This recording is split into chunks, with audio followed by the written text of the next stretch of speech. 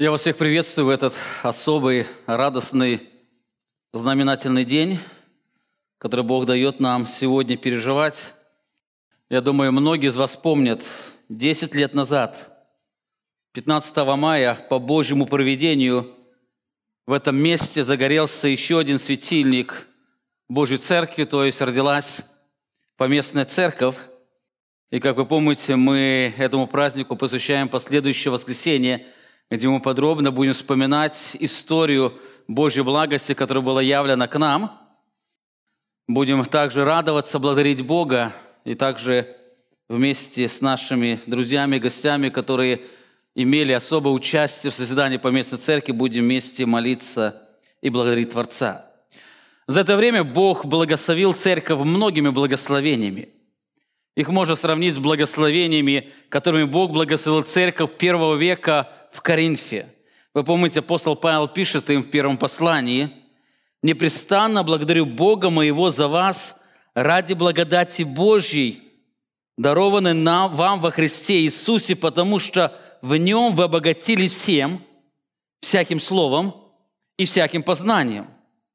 Ибо свидетельство Христово утвердилось в вас, так что вы не имеете недостатка ни в каком даровании, ожидая явления Господа нашего Иисуса Христа». Обратите внимание, апостол Павел благодарит Бога за то, что они богатили всем, всяким словом, всяким познанием. Слово Христово в них утвердилось, так что в их церкви не было никакого недостатка в духовном даровании для того, чтобы им жить ожиданием Господа Иисуса Христа. Оглядываясь назад, нам также есть за что постоянно благодарить Бога, который ради похвалы Своей благодати щедро благословил нашу церковь во Христе Иисусе. Именно Его благодатью мы обогатились созидающим действием Его Слова и всяким познанием. Так что наша церковь, можно сказать, не имеет недостатка ни в каком даровании. Нам Бог дал все необходимое для жизни, благочестие и ожидание Господа Иисуса Христа. Несмотря на все эти благословения, в этом послании мы находим, что есть опасность, находясь за щедрым столом Божьей благодати, так никогда не вкусить радость познания Бога в лице Иисуса Христа. Именно такие люди были в Коринфской церкви, той церкви, которая была богата всем. Апостол Павел пишет в конце послания отрезвляющие слова. Он говорит: «Отрезвитесь, как должно, и не грешите, ибо к стыду вашему скажу, некоторые из вас не знают Бога». Некоторые из вас – это те люди, которые находились в этой богатой церкви. И апостол Павел говорит: «Стыду вашему скажу, некоторые из вас не знают Бога». Как это может быть? Неужели в церкви, богатой всяким словом и познанием, в церкви, в которой нет недостатка ни в каком даровании, могут быть люди, которые так никогда не познали Бога? Мы видим, что могут, и это не единственный случай. Это не единственный случай. Подобно, может быть, и в нашей церкви люди годами посещать церковь, постоянно соприкасаться с Божьим Словом, но так и никогда не познать самого Бога. С этим явлением столкнулась церковь в дни служения апостола Иоанна. Он пишет на закате своей жизни в своем послании: «Они вышли от нас, но не были наши, ибо если бы они были наши, то остались бы с нами. Но они вышли, и через то открылось, что не все наши». Здесь Иоанн раскрывает, с одной стороны, те, кто якобы был спасен и оставил веру, в действительности никогда не знал Бога. Заметьте, они вышли от нас, потому что они не были наши. Их отступление говорило о том, что они не о том, что они потеряли спасение, а о том, что они никогда его не приобретали, находясь в среде Божьих детей, они никогда не знали Бога. Они вышли, потому что не были наши, у них не было любви к церкви, у них не было любви к Божьим детям, поэтому они легко могли выйти, оставить их, потому что никогда они не знали Бога. С другой стороны, те, кто действительно вкусил сладость познания Бога, апостол Павел говорит, будут сохранять веру до самого конца. Они всегда останутся в тесном общении с Божьими детьми, он говорит, если бы они были наши, то остались бы с нами. Они остались бы, несмотря на многие трудности, с которыми пришлось бы столкнуться. Таким образом, апостол Павел раскрывает, что Бог иногда раскрывает ложную духовную жизнь людей через то, что они со временем отвергают истину и оставляют общение Божьих детей. Именно поэтому апостол Павел пишет, что они вышли от нас, Иоанн пишет, что они вышли от нас, и через это открылось, что не все наши. Не все наши. Таким образом, среди Божьих детей, даже в библейской церкви, которая постоянно наполнена Божьим Словом, там церковь, где действует Дух Святой, могут находиться те, которые просто играют в христианство.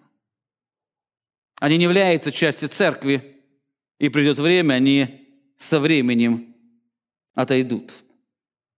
Так если некоторые лжехристиане были разоблачены еще здесь, на земле, то Христос говорит, будет множество религиозных людей, которые переживут разоблачение только на суде у Божьего престола.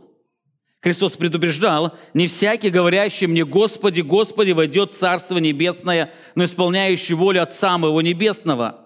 Это предупреждение Христа раскрывает, что на земле будет много людей, которые будут называть Христа своим Господином, только при этом они будут продолжать идти широкую дорогу в ад. Так среди них не только те, кто отвергает божественность Христа, как мормоны или иеговисты, но даже те, кто исповедует Его как Божьего Сына. Не всякий, кто обращается к Нему, Господи, Господи. Так Христос дальше говорит, что таковых будет много. Много будет людей, которые исповедовали Его Господином или называли Его Господином. В конце своей жизни они предстанут пред Божьим троном и познают, что они никогда не были знающим Его. В следующем стихе он говорит, многие скажут мне в тот день. Многие опять, Господи, Господи, они там у престола будут продолжать Его называть Господи.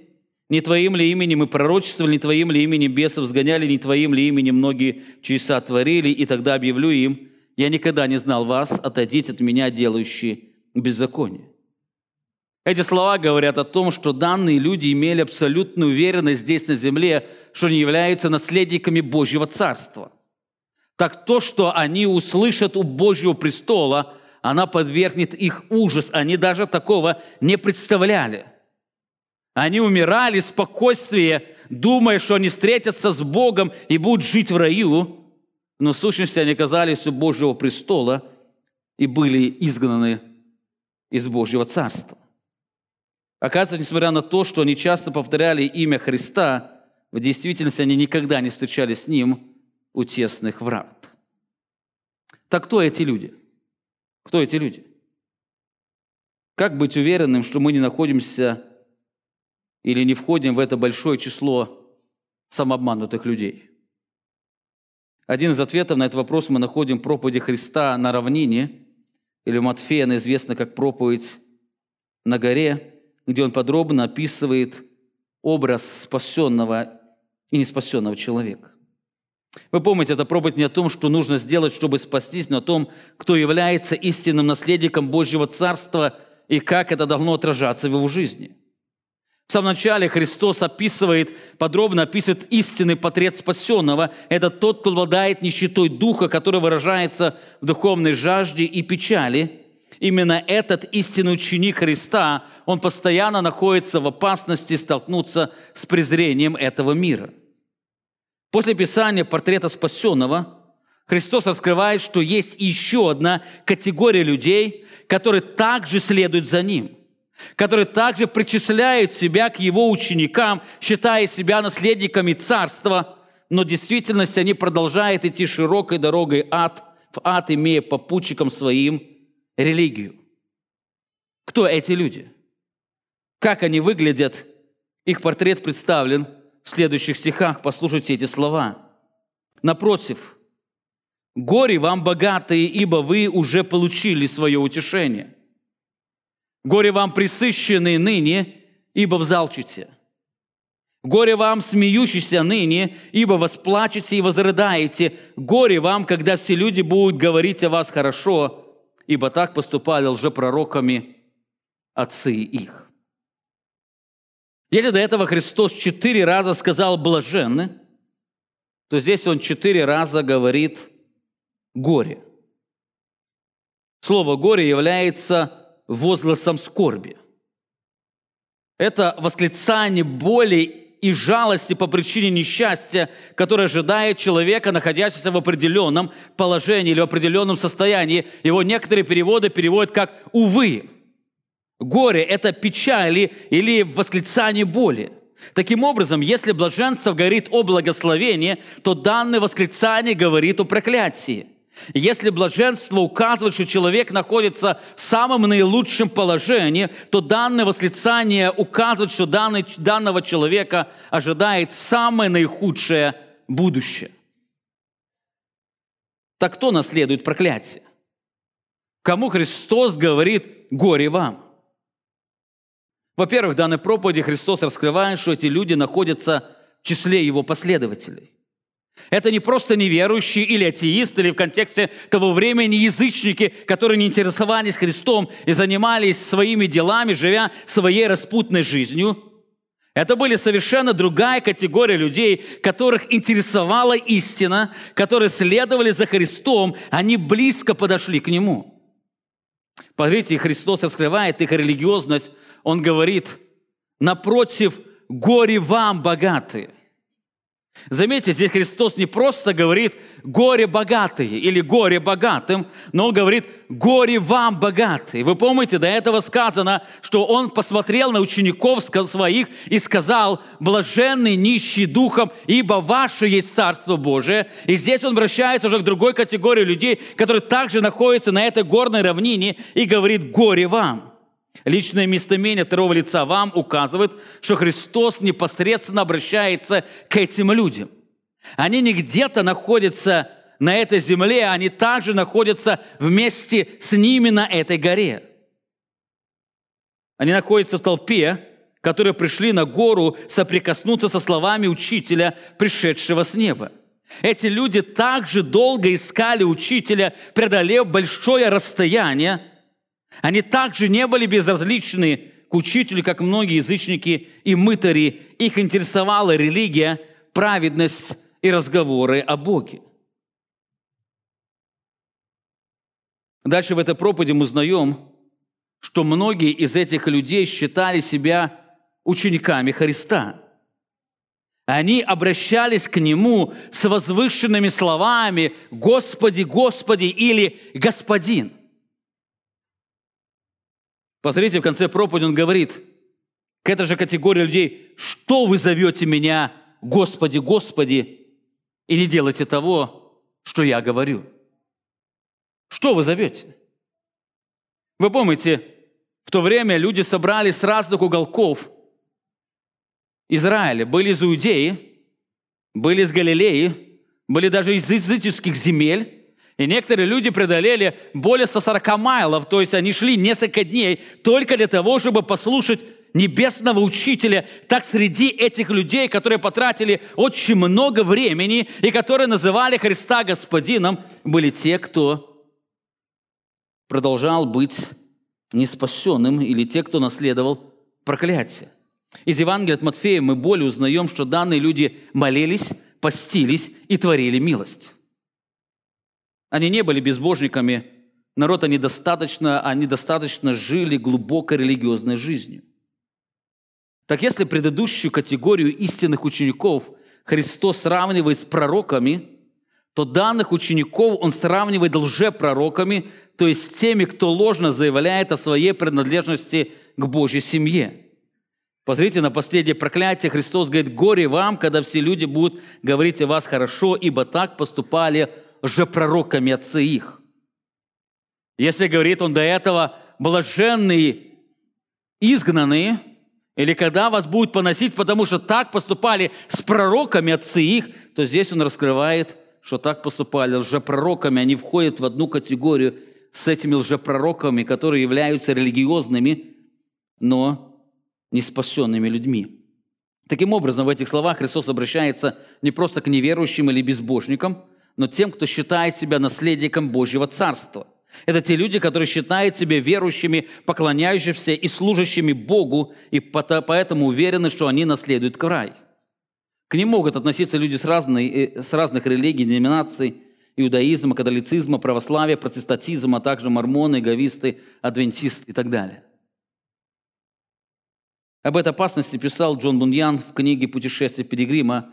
Вы помните, эта книга заканчивается такими словами: «Тогда я понял, что в ад ведет дорога не только из города гибели, но в ад можно попасть, уже будучи у врат в небесный град». Так эти люди, они уже подошли к самому учителю, царю этого небесного царства. Они подошли очень близко. И, находясь даже там, они продолжали наследовать проклятие. Итак, в чем отличие этих людей? Чем они отличались от истинных учеников, которые наследовали рай?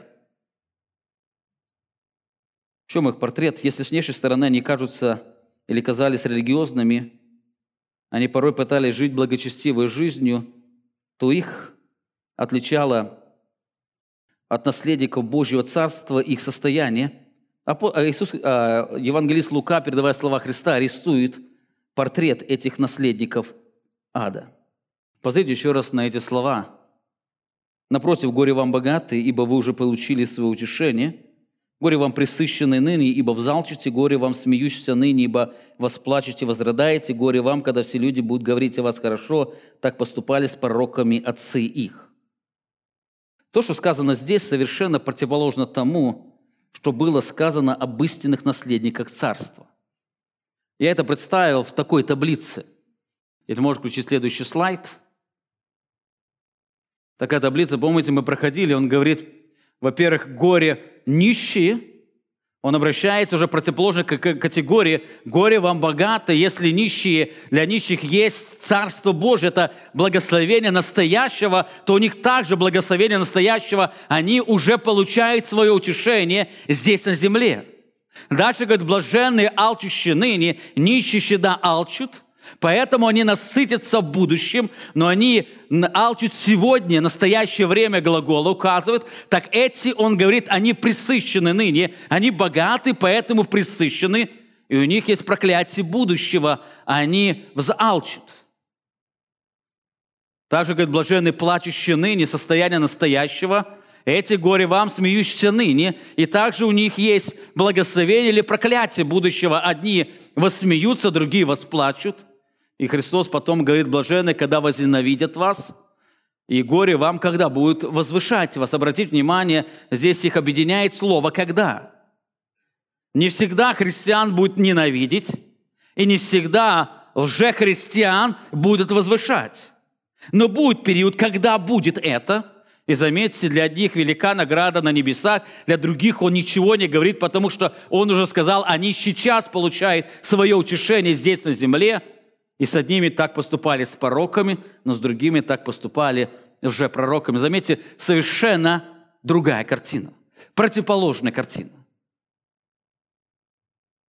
Противоположное будущее, противоположное настоящее. Таким образом, истинные наследники царства совершенно отличаются от тех, кто только ими называется. Можно сказать, что между истинными и ложными учениками Христа лежит большая пропасть. Одни находятся на одной горе, другие на другой. Одни вошли тесными вратами, другими широкими. Одни идут по узкому пути, другие по широкому. Одни идут в одном направлении, другие идут в совершенно противоположном направлении. Так, несмотря на то, что между ними много общей религиозной практики, они радикально отличаются друг от друга. Давайте подробнее посмотрим на портрет наследников ада. Так если наследники рая обладают нищетой духа, то наследники ада, наоборот, богаты. Христос описывает богатство наследников ада. Напротив, горе вам богатые, ибо вы уже получили свое утешение. Как нищета наследников рая, так и богатство наследников ада не является материальной или экономической. Хотя Писание неоднократно предупреждает об опасности богатства, оно никогда не было определяющим спасение. Вы помните, в раю мы видим, встретились богатый Авраам и нищий Лазарь. Здесь Христос продолжает говорить о духовном богатстве. О духовном богатстве Христос говорит: горе тем, кто думает, что у него достаточно духовных богатств, чтобы заслужить спасение. У него достаточно праведных дел, моральной чистоты и религиозной практики, чтобы наследовать Божье Царство. Одним из ярких примеров духовно богатых людей были фарисеи того времени. Послушайте фрагмент его молитвы. Сказал также к некоторым, которые были уверены в себе, что они праведны. Заметьте, Христос говорит о тех, которые были уверены, что они праведны, или то, что они богаты. Они даже уничижали других. И Он сказал им следующую притчу. 2 человека вошли в храм помолиться, один фарисей, другой мытарь. Фарисей стал молиться сам себе так: «Боже, благодарю Тебя, что я не таков, как прочие люди, грабители, обидчики, прелюбодеи или как этот мытарь. Пощусь 2 раза в неделю, даю 10-ю часть, из чего приобретаю». И дальше он много чего еще мог перечислять. По всей видимости, что говорил фарисей, было правдой. Более того, он не говорил это вслух, он говорил сам себе. Это было его ощущение. Он действительно был таким. Более того, он даже благодарил Бога за данную духовную зрелость. Заметьте, говорит: благодарю Тебя, что я не таков. Он подразумевает где-то, что в его достижениях где-то и участвовал сам Бог. Он благодарит его за то, что он не таков. И дальше он перечисляет все свои добродетели. Только проблема данного человека была в том, что он чувствовал себя богатым, поэтому с презрением или унижением относился к тем, кто не обладал этими духовными сокровищами, как нищий, или как этот мытарь. Он был уверен в своем спасении на основании своих праведных дел или своей религиозной практики. Как тогда, так и сегодня многие обладают этим богатством или уповают на это богатство. Сегодня часто можно услышать, что именно только те, кто соблюдает субботу или носит косынку, или говорит на ином языке, является истинно спасенным человеком. Я часто встречаюсь с людьми, задаю им вопрос, важный вопрос: почему ты веришь, что ты спасен? Почему ты уверен, что ты являешься наследником Божьего Царства? И к великому сожалению. К великому сожалению, даже тогда, когда я иногда спрашиваю людей, которые долгое время посещали нашу церковь. Я часто слышу ответ. Например: я с детства хожу в церковь, я не пью, не курю, убегаю блуда. И некоторые отмечают, что они участвуют в каком-то служении. В некоторых церквах популярно это петь в хоре. Заметьте, действительно, все это хорошо, но если это становится основанием упования или уверенности моего спасения, то это все является ложным основанием или убытком. Это убыток. Эти люди похожи на фарисеев, которые благодарили Богу: Господи, что я не таков, я не прелюбодей, я не как этот мытарь, я не являюсь бесчинством, наоборот, я прихожу, я что-то делаю, отдаю и так далее. Вы помните, апостол Павел писал о себе, что все это, что многие люди считают добродетелью, или то, что люди считают богатством, духовным богатством, на что они уповают, он подсчел убытком. Филиппийцам 3 глава он писал: «Но что для меня было преимуществом, то ради Христа я подсчел тщетой, да и все почитаю тщетой ради превосходства познания Христа Иисуса, Господа моего. Для Него я от всего отказался, все почитаю за ссор, чтобы приобрести Христа». Здесь Павел использует 2 финансовых термина.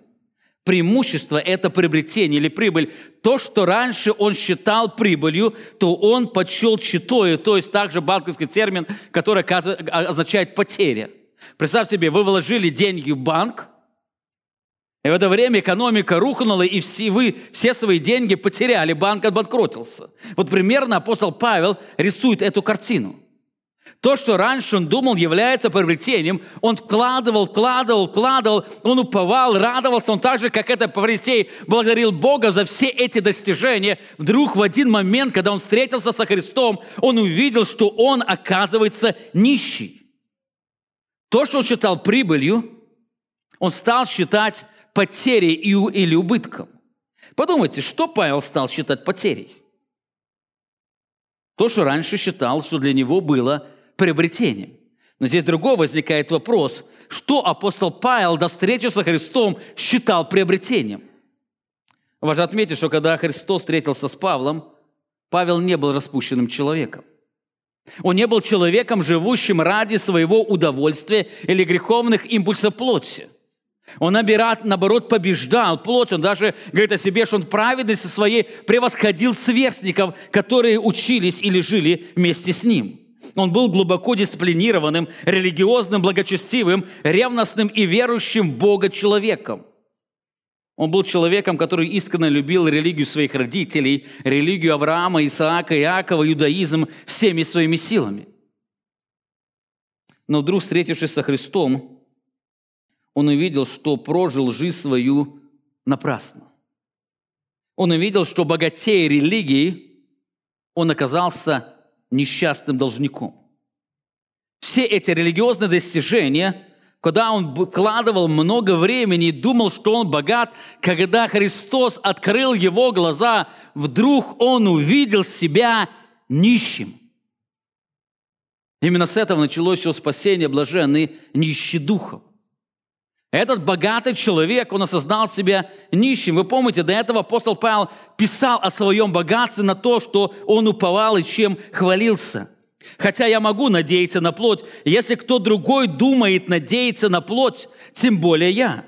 Он раскрывает, если вы хотите поговорить о своем богатстве, то у меня этого религиозного богатства было очень много. Много. Я был обрезан 8-й день, то есть у него были благочестивые родители, которые исполняли Моисеев закон, поэтому, когда он родился, его точно на 8-й день обрезали. Он вырос в этой благочестивой семье, он был из колена Израилева, это указывало на особую национальность или принадлежность к избранному народу. Он вырос в атмосфере особого избранного Богом народом, он был из колена Вениаминова, то есть он имел чистую родословную, его колено не было смешано с языческими коленами, он был еврей от евреев, что указывало его на особую потомственность. Более того, он по учению был фарисей, то есть он имел лучшее духовное образование того времени. Говорят о том, что он учился у ног Гамалиила, лучшего учителя иудаизма, и более того, он по ревности гонитель Церкви Божией. Другими словами, он гнал Церковь Божию, потому что он был посвящен Богу или служению Богу. Он думал, что через это он искренне делает Богу одолжение, добро посвящая всю свою жизнь для этого. И дальше заканчивает, говоря, что я по правде или по праведности законной, та праведность, которая исходит от закона, я был непорочен. Другими словами, он вел образцовый образ жизни. Если прочитать Моисеев закон, к нему нечего было придраться. В его жизни все было нормально. Он не обманывал, не блудил, не желал то, что у ближних и так далее. Он был непорочен. Вот он был, помните, похож на богатого юношу, который сказал, я все это исполнил от юности своей. Чего мне еще не достает? Все, что сказано, исполнено, может, что-то ты добавишь к тому списку, что было предоставлено другими. Вот на него был похож апостол Павел. Так все, что многие религиозные люди считают прибылью, посвящая этому многие годы жизни, вдруг Павел почел убытком. Почему? Почему даже такие вещи, о которых мы мечтаем, чтобы обладали наши дети, он почел убытком? Понятно, порнография или пьянство – это страшный порок.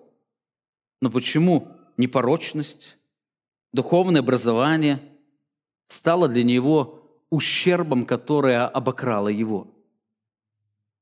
Апостол Павел отвечает, потому что если там нет постоянного сознания своей нужды во Христе, оно обязательно служит самоутверждению.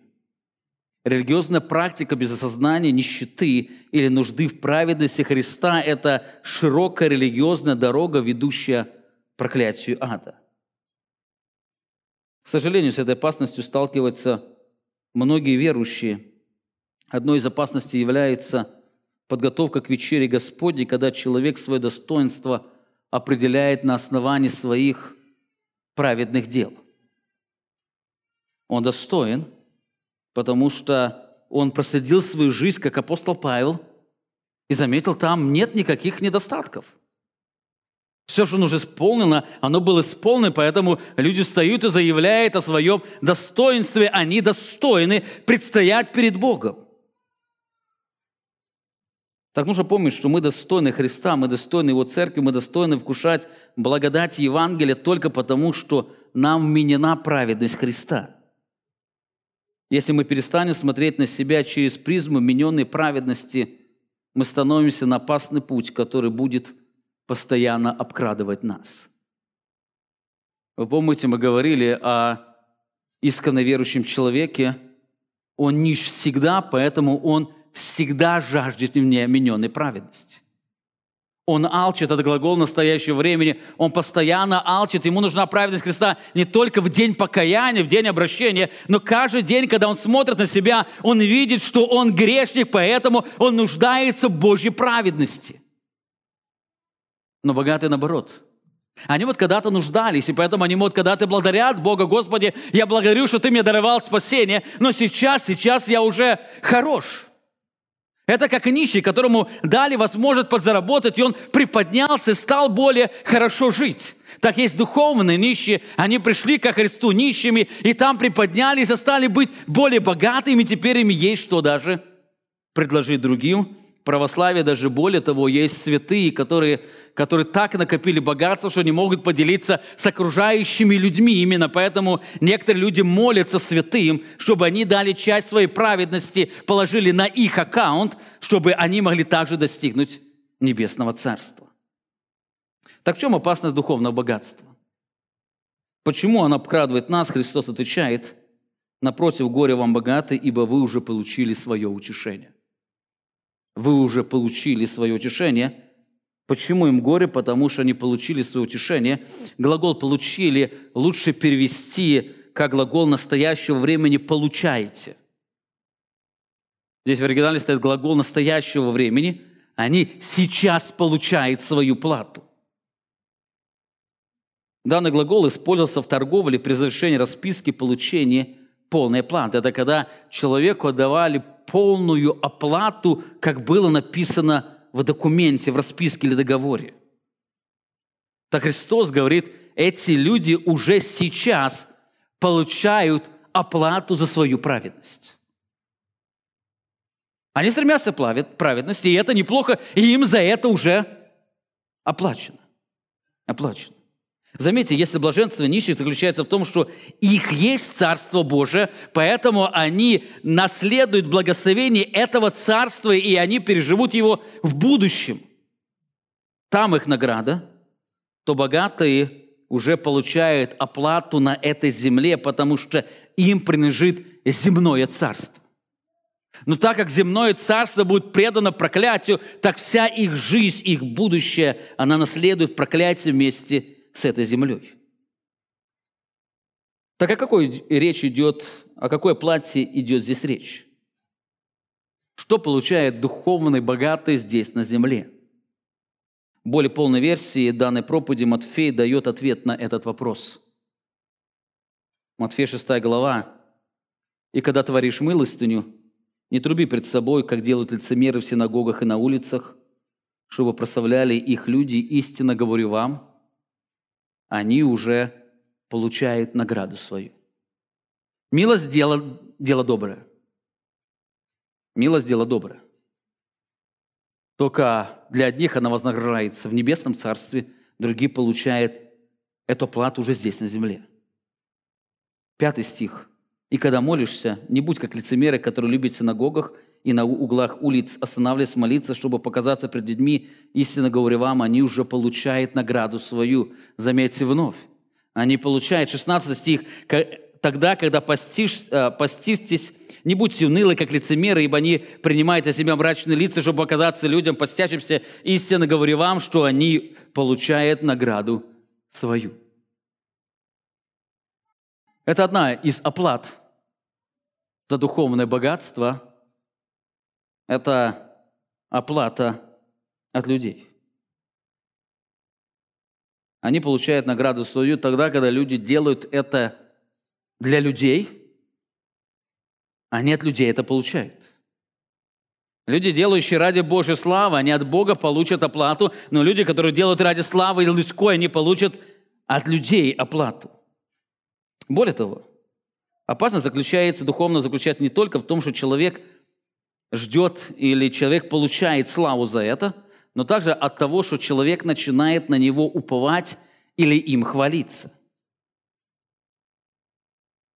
Так в списке данной похвалы человек получает оплату свою самоправедностью. Апостол Павел писал в первом послании к Коринфянам: «Посмотрите, братья, кто вы призваны, немного из вас мудрых по плоти, немного сильных, немного благородных, но Бог избрал немощное мило, чтобы посрамить мудрых, и немощное мир избрал Бог, чтобы посрамить сильное, и незнатное мир, и уничиженное, ничего не значащее избрал Бог, чтобы упразднить значащее». И дальше сказано: для того, чтобы никакая плоть не хвалилась пред Богом. Никакая плоть. Да, человек может не хвалиться пред Богом, не всегда похвала она связана с поиском людской хвалы, но она будет связана с похвалой перед Богом. Вы помните, фарисей, который пришел в храм, написано, он стал молиться в сам себе. Христос знает об этой молитве не потому, что он слышал ее как человек, но он слышал ее как Бог. Он знал то, что в сердце происходит, ему не нужно было. И он не пытался в этой молитве продемонстрировать себя. Он говорил Богу, это была часть его похвалы. И он с презрением смотрел на окружающих людей. Богатые, они хвалятся. Обычно богатые, они хвалятся своим богатством. Даже апостол Павел писал: что ты хвалишься, как будто не получил. А если получил, чего ты хвалишься? Люди, как что-то имеют, как что-то начинают больше иметь, они всегда хвалятся. И это связано с духовным богатством. Люди хвалятся в семьях, люди хвалятся в молитве пред Богом, люди хвалятся пред другими людьми. Но самое опасное утешение богатства, оно приносит утешение, которое находится в праведных делах.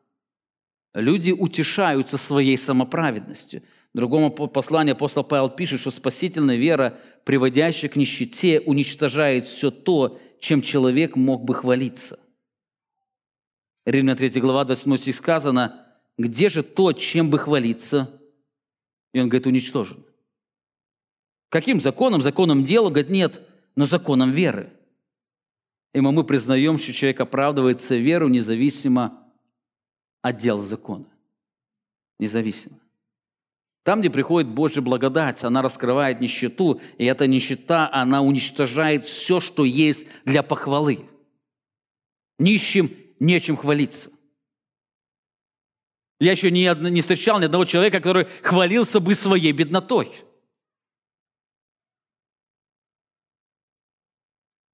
Хвалятся богатые, люди, как что-то имеют, всегда хвалятся. Итак, если наследники рая обладают нищетой духа, то наследники ада, наоборот, богаты.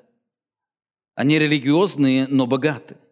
Но так как нищета выражается в жажде, то богатство приносит ощущение пресыщения и удовлетворения. Апостол Иисус Христос описывает удовлетворенность наследников ада: «Горе вам, пресыщенные ныне, потому что взалчите». Если нищие всегда испытывают жажду, то богатые испытывают пресыщение и удовлетворение. Вы помните, слово «нищий» означает того человека, которому нечего кушать. Это не бедный, это нищий, как Лазарь, который лежал под столом или был под столом и пытался наесться крошками от стола падающего богача. Это нищие. Так нищие, они всегда жаждут, поэтому нищие или нищие духом, они жаждут праведности, то богатые испытывают удовлетворение, они пресыщены. Они пресыщены. Что это за состояние пресыщенности? Оно ярко отражается в жизни фарисеев. Посмотрите на несколько примеров. Лука, 18 глава, 9 стих, сказал также к некоторым, которые были уверены в себе, что они праведны. Они уверены о себе, что они праведны. Их уверенность исходила не из упования на Божью праведность, которая меняется по вере. Они посмотрели на свою жизнь, и они думали, что они праведны.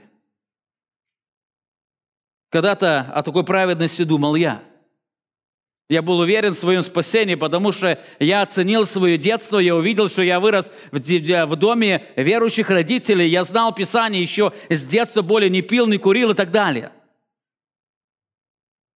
И часто даже этим хвалился, думая, что я рожден еще от чрева матери своей. Вот описывают это богатые духом, они уверены, что праведные, они пресыщены, им больше ничего не надо, им хотя бы удержать то, что они имеют. Вот эту праведность, это достаточно, даже много. Или 16 глава, посмотрите, 15 стих. Он сказал им: вы выказываете себя праведными перед людьми, но Бог знает сердца ваши, потому что высоко у людей, то мерзость пред Богом. Они выставляют себя праведными. Они выставляют. Заметьте, эти люди были уверены в себе, что неправедны, они уже достигли Божьего Царства. Они не смотрели на себя через призму праведности Бога, но через праведность своих дел. Можно сказать, это состояние, когда человек не замечает своей греховности. Это состояние, когда человек не испытывает нужды в освящающей силе Божьей благодати. Это состояние, когда человек уже не живет упованием на вмененную праведность Христа.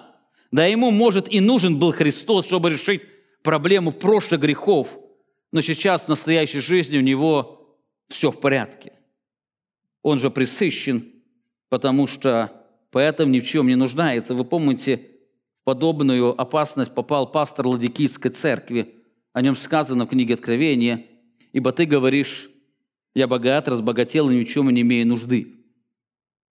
И дальше Христос говорит: «А не знаешь, что ты несчастен, жалок и нищ, и слеп, и наг». Таким образом, богатые пресыщены своей праведностью. Они не воспринимают себя грешниками, нуждающимися в Божьей милости. Да, может, они признают себя грешниками, но они чувствуют себя немного святее окружающих людей. У них нет ощущения нищеты и духовной жажды, которую имел апостол Павел. Вы помните, он о себе пишет: «Верно всякого принятия достойно слова, что Христос Иисус пришел в мир спасти грешников, из которых я первый».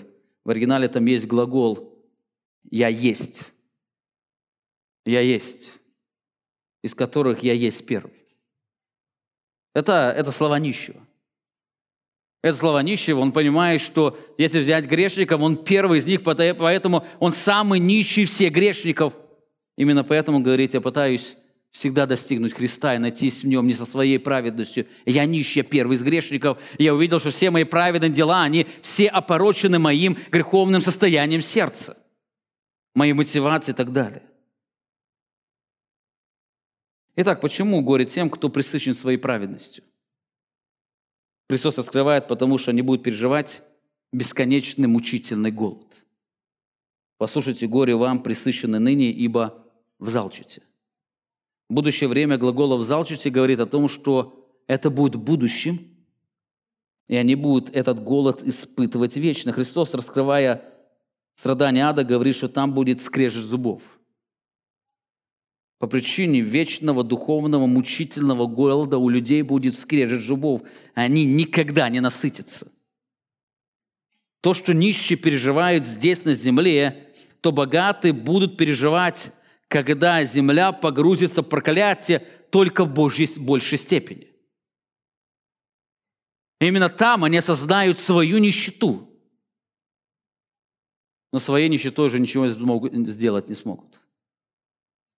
Они здесь богаты, но придет момент, когда они увидят, что они нищие, и в этой нищете они возжаждут, но эта жажда будет сопровождать их вечно. Так будет жажда сильной, жажда этой праведности. Угрызения совести будут великими, что они будут скрежетать дословно зубами. Итак, Христос рисует портрет религиозных наследников ада. Если наследники рая обладают нищетой духа, то данные наследники, наоборот, богаты. Они богаты своей праведностью. Но так как нищета выражается в жажде, так эти люди, они пресыщены, богаты, они пресыщены, но они не только пресыщены. Вы помните, нищие, они всегда алчут, и они находятся в печали. То богатство приносит такое ощущение удовлетворенности и радости. Христос описывает торжество наследников ада: «Горе вам, смеющиеся ныне, ибо восплачете и возрыдаете. Если алчущий праведности переживает печаль и стенание, вы помните, то пресыщен, наоборот, радуются. Они радуются. Одни стенают по причине борьбы с грехом, другие наслаждаются самоправедностью. Одни ожидают пир в небесном царстве, другие уже здесь, на земле, переживают пир, радость и торжество. Это описание спокойствия, равнодушия им и самолюбования. Они не испытывают терзания своей плоти. Если апостол Павел говорит о том, что и наша плоть, она стенает, мы в себе стенаем, ожидаем искупления тела нашего, то эти люди, они не испытывают этого стенания. Если эти люди нищие, они живут ожиданием Божьего Царства, потому что они там знают, что там сядут за стол и насытятся, то этим людям нет нужды ожидать Божьего Царства. Они живут здесь, на земле, наслаждаясь жизнью. Почему? Потому что здесь они уже сыты, не голодны, и у них здесь праздник и торжество. Вы знаете, по этой причине апостолы всегда писали, верующие люди – это люди, ожидающие пришествия Христа. Апостолы не призывают ожидать Христа, они описывают, что верующие люди или нищие духом, они всегда живут ожиданием. Представьте себе, пообещайте нищему, который всегда живет в голоде, что настанет день, когда он насытится. Он всегда будет жить ожиданием того дня, когда он переживет это полностью насыщение и торжество души. Вот так же духовные нищие, они живут ожиданием Царства. Они живут ожиданием Царства. Вы помните, в книге Евреям мы читаем о праведниках, которые жили по вере. Написано о том, что они называли себя странниками и пришельцами, потому что они ожидали другого царства. И заметьте, и написано, Бог не стыдился называть себя Богом их.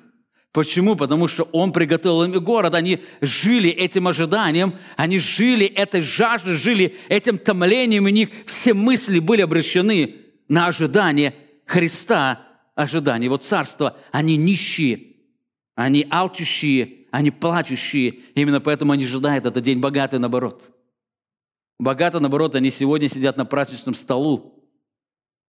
Эта земля, их мир, да, они уверены, что они и не только здесь на земле будут царствовать, но и в вечности, но здесь на земле они уже устроили пир по причине своей самоправедности. У них нет жажды, у них нет борьбы, у них нет томления. Они торжествуют, они радуются. Так Христос говорит, их ожидает ужасающее будущее. По причине вечного, мучительного, духовного голода они будут рыдать. По причине сильной печали. Христос говорил, там будет плач и скрежет зубов. Особенно, когда увидите Авраама, Исаака, Иакова и всех пророков в Божьем Царстве, а себя, как лжепророка, изгоняемого вон. Это будет плач и сильнейшая печаль, сильнейшая жажда, сильнейшее мучение. Это то, что ожидает духовно богатых. Это то, что ожидает духовно богатых. Если неверующие люди, они здесь торжествовали, ничего не ожидали, то эти люди, они будут ожидать царства. А увидят себя, что их изгоняет вон, они никогда не принадлежали к этому числу людей. Итак, Христос рисует портрет религиозных наследников. Если наследники рая обладают нищетой духа, то наследники ада, наоборот, богаты. Но так как нищета выражается в жажде и печали, то богатство приносит ощущение удовлетворения и радости. И заканчивая данный портрет, Христос раскрывает отношение миру к тем, кто является наследником ада. Кто они есть, как это выражается, как мир к ним относится. Он говорит, горе вам, когда все люди будут говорить о вас хорошо, ибо так поступали же пророками отцы их. Важно отметить, что слово «когда» означает, что это будет не всегда. Не всегда. Другими словами, не всегда о ложных христианах будут говорить хорошо. Не всегда. Так если ваш подход к религии одобряется окружающими людьми, если ваша религия не оскорбляет их чувства, если они чувствуют себя удобно с вами, то значит вы не являетесь наследниками Божьего Царства. Мир любит вас, потому что вы от мира.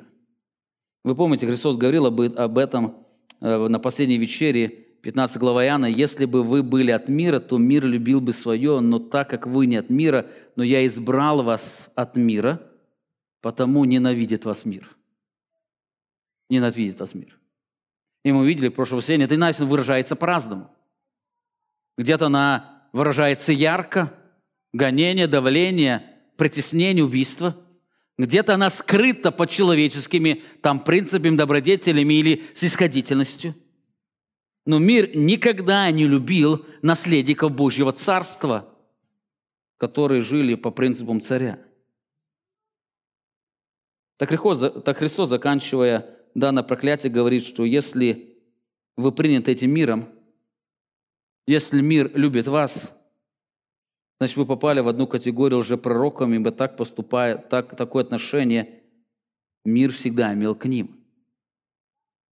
Почему мир принимал лжепророка, почему лжехристиане принимали лжепророка? Потому что они говорили то, что нравится им слышать. Бог говорит через пророка Иеремию: изумительное и ужасное совершается на этой земле. Пророки пророчествуют ложь, и священники господствуют при посредничестве их. И заметьте, самое ужасное, что и народ мой любит это. И народ мой любит это. Почему пророки пророчествуют ложь? Потому что народ любит это, они приняты. Заметьте, отцы хорошо относились же к пророкам, потому что они говорили ложь, которую они любили. Они пророчествовали то, что было приятно, то, что не вызывало голод и печаль. Их слова всегда наполняли сердца людей торжеством по причине богатства человеческого сердца. Таким образом, богатым не свойственно слышать о нищете сердца. Они не желают слышать о греховности, безысходности человека пред Богом. Им нравится слышать то, что повышает их духовную самооценку. Они любят это. Многие духовные, богатые, они любят человеческие определенные установления и законы, как выражение духовности. Вы помните, Христос говорил: эти люди приближаются устами своими, но сердце стоит далеко от меня, и все их благоговение есть изучение заповедей человеческих. Многие люди, лжехристиане или ложные пророки, они приводили к чему-то, они говорили о какой-то духовности, о какой-то практике, и люди любили эту практику, потому что она возвышала человека. Она давала им средства упования. Вы скажите людям: если ты исполнишь это, и ты спасешься, люди рвутся туда для того, чтобы это исполнить. Вы знаете, в своем душепопечении я очень часто встречаюсь с таким явлением. Когда в семье сложности, люди хотят услышать: скажи конкретные действия, что нужно сделать, чтобы семья стала хорошей. И они готовы сделать 1, 2, 3, скажи 3 пункта, мы сделаем. Или когда родители переживают неверующих детей, что они могут сделать, чтобы дети покаялись? Им хочется несколько действий конкретных, чтобы они сделали. И люди готовы это делать. Только в сущности это не работает. Есть религия, есть духовная жизнь. В духовной жизни эти правила не всегда работают. Они не всегда действуют.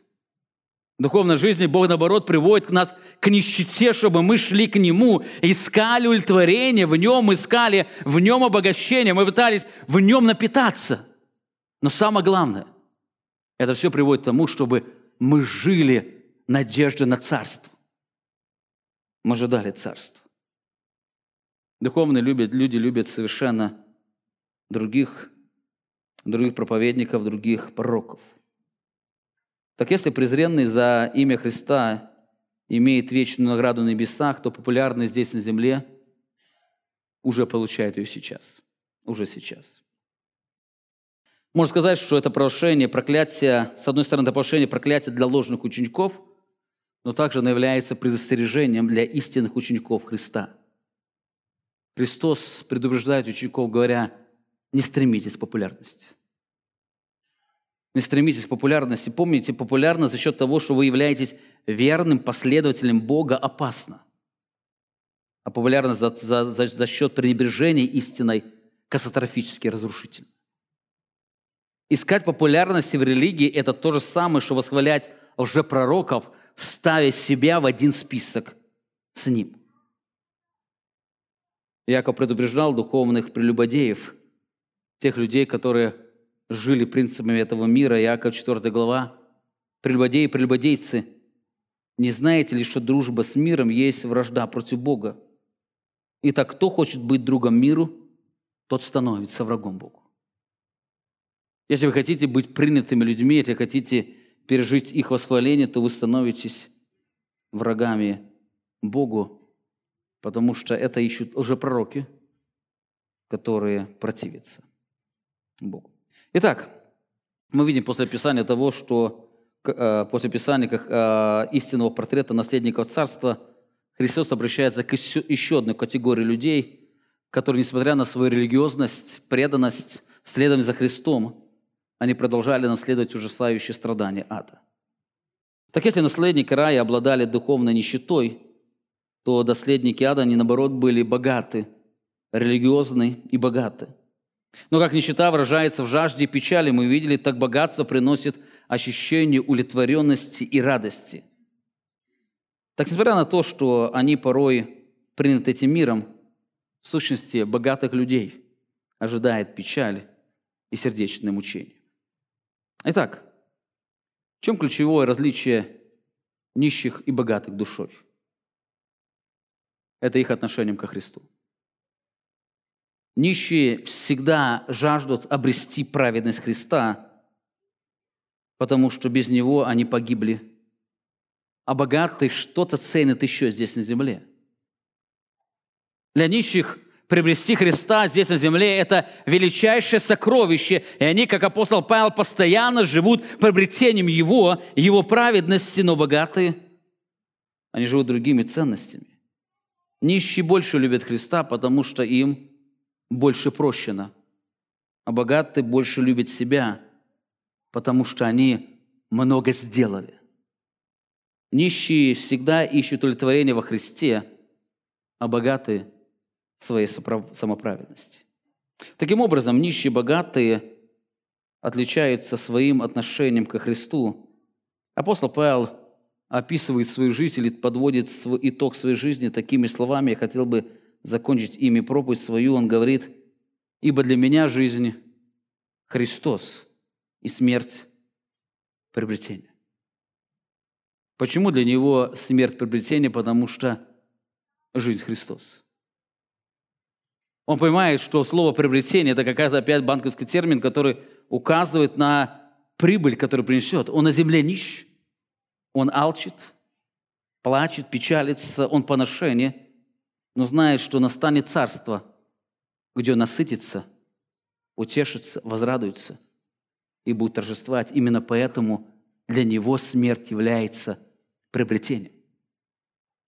Если вам страшно думать о смерти, если вы не готовы умирать, потому что вам нравится этот мир, скорее всего, вы живете пресыщением.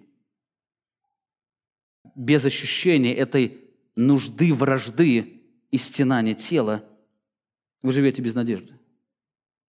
Но если живете вы надеждой на будущее царство, если вы понимаете, вы как нищие знаете, что настанет день, когда вы насытитесь, вот это ощущение – она будет создавать в вашем сознании понимание, что смерть является приобретением, потому что жизнью является Христос. Аминь. Помолимся. Славный, непостижимый Бог, Ты сегодня даровал нам возможность еще раз соприкоснуться с удивительными, но предостерегающими словами Твоего Сына. Ты раскрываешь нам через эти слова, что есть еще одна категория людей, самая несчастная категория, которая является обманутыми. Они считают себя наследниками рая. Они сегодня пиршествуют как спасенные. Они сегодня торжествуют, заявляя о своей праведности. И они уверены, что наследуют рай, радость, торжество. Но ты сегодня раскрываешь о том, что их ожидает ужасающее будущее. Их ожидает плач, скрежет зубов. Их ожидает вечная жажда и вечная печаль. Отец Небесный, я прошу Тебя, Ты благослови нас, благослови сердца каждого из нас. Ты благослови тех людей, кто является действительным Твоим учеником, чтобы они могли больше утвердиться словами Твоего Сына, обрести радость осознания своей нищеты и жить больше надеждой. Для тех людей, которые относятся к этой категории людей, Отец Небесный, даруй им через святое благословение увидеть нищету своего сердца, увидеть нищету, греховность и возрадоваться Тебе. Ты сам соприкоснись с таким Духом Святым. Или кто-то сегодня находится, живя своей праведностью, как пастор Ладикийской церкви, считая, что он богат, разбогател, но не знает своего истинного положения, Отец Небесный, открой светом своей славы и смири наш великий славный Бог, и пусть Твоя благодать будет прославлена и восторжествует. Аминь.